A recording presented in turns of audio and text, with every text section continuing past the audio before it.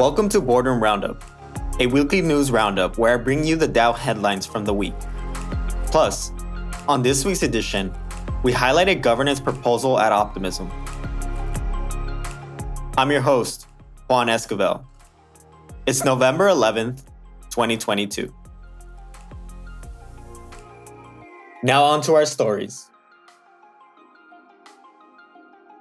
DYDX DAO plans its future. The DYDX Foundation has published a blog post requesting community input on the future direction of DYDX DAO. DYDX v4 is the Perpetual Exchange's planned protocol upgrade for Q2 2023. In this new version, the protocol becomes fully decentralized and in need of community stewardship. In their blog post, the Foundation introduces potential next steps to implement a more ready and structured DAO. The post also serves as a call to action to source feedback on some of their ideas. Sub-DAOs are being introduced to help segment the workload, starting with the formation of an operations sub-DAO. This sub-DAO would be one of the initial sub-DAOs formed to help facilitate the development of the larger DAO.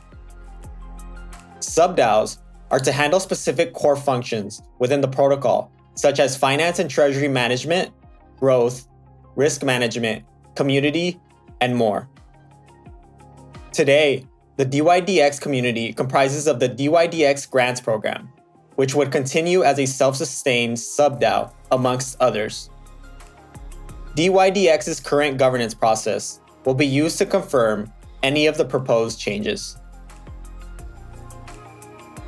Optimism concludes Season 2. Plans changes. Optimism's token house continues iterating its governance process.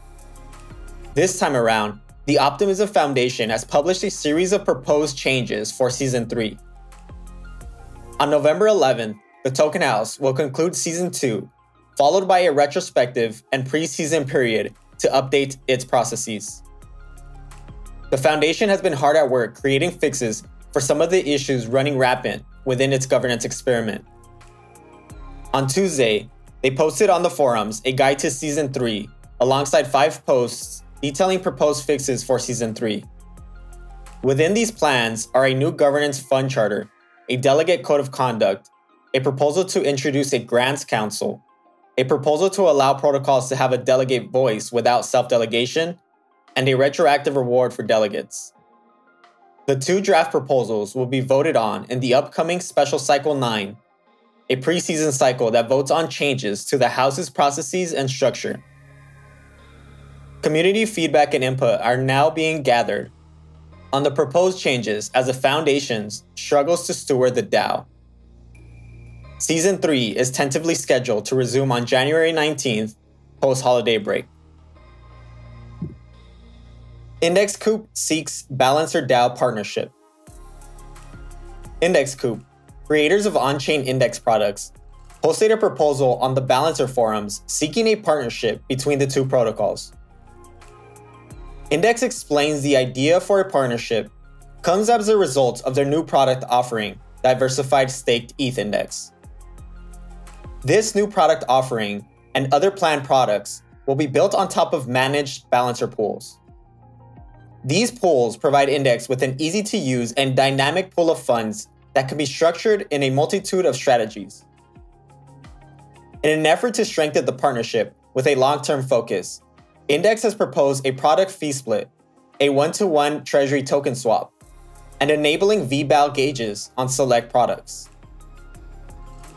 The fee split would have Balancer receive a percentage of all produced MVP fees from Index's products. The token swap will be comprised of 100,000 Index for a proportional amount of BAL to be locked for a year.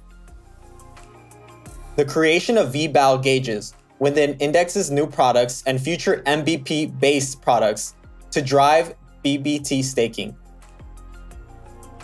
Sentiment in the forums has been positive, and the proposal is likely to go to a vote in the coming days. BitDAO polls proposal amongst market turmoil. BitDAO, an investment DAO created by Bybit and funded by Peter Thiel, among others, canceled its governance proposal this week in light of risky market conditions. BIP-15 was a proposal to deposit part of the BIT treasury into a vault to earn yield. The vote was vacated by the community amid worries of a market decline off the back of FTT. Back in October of 2021, quantitative trading firm Alameda engaged in a token swap with BitDAO. The DAO swapped 100 million BIT for 3.3 million FTT and was touted as a great idea at the time by Alameda to align the two organizations. The move gave Alameda a large amount of voting power within BitDAO, while giving BitDAO exposure to FTX, the centralized exchange. 1 year later, the FTT token began plunging off the news that Binance, which holds $2 billion in FTT, is looking to potentially offload its position. Alameda is famously founded by SBF, the FTX CEO. Rumors began to circulate that Alameda potentially held a significant portion of their balance sheet in FTT. These rumors led to a huge amount of sell pressure on the FTT token. Following this news and worried Alameda might sell its assets, BitDAO requested proof of custody from the firm. The DAO worried the trading firm would dump its 100 million BIT holdings amid FTT's rapid decline. On November 8th, the DAO was able to resecure the funds and verify assets from the original deal had not been sold. Also on Tuesday, FTX publicly announced that they had entered into a non-binding sell agreement with Binance. The centralized exchange's native token, FTT, proceeded to decline by 60%. On Wednesday, Binance shocked everyone when they announced they had rescinded their offer to purchase FTX. On this week's proposal highlight, we highlight Cycle 8 Messari, a proposal at Optimism. If you're an Optimism token holder, you can find and vote on the proposal and similar proposals over at boardroom.io/optimism. This proposal at Optimism is a governance funding proposal submitted by the Messari team requesting 365,000 OP to provide quarterly governance, ecosystem, and financial reports. Today, I'm excited to be joined by Jack Purdy, Director of Business to DAO at Messari and author of the proposal. Jack is here to help further explain the proposal, what it aims to achieve, and its potential. Welcome to the show, Jack. Awesome. Appreciate you having me on, Juan. Can you provide us an overview of what exactly is being proposed? Yeah, absolutely. So this proposal is coming through Messari's protocol services, which you can kind of think about being like an outsourced research, even like investor relations function for DAOs, where, as a research and data analytics company, we're able to leverage a lot of our resources on, the analyst, data science, engineering front to put together a lot of the data infrastructure that feeds into being able to, track a lot of recurring, KPI fundamental metrics, and then have the research layer on top to contextualize that. So you can kind of think about it like a 10Q equivalent to the TradFi world of just recurring investor relations reports to keep the broader ecosystem and community more broadly, more better informed. And why was this brought forward now? What does it hope to accomplish?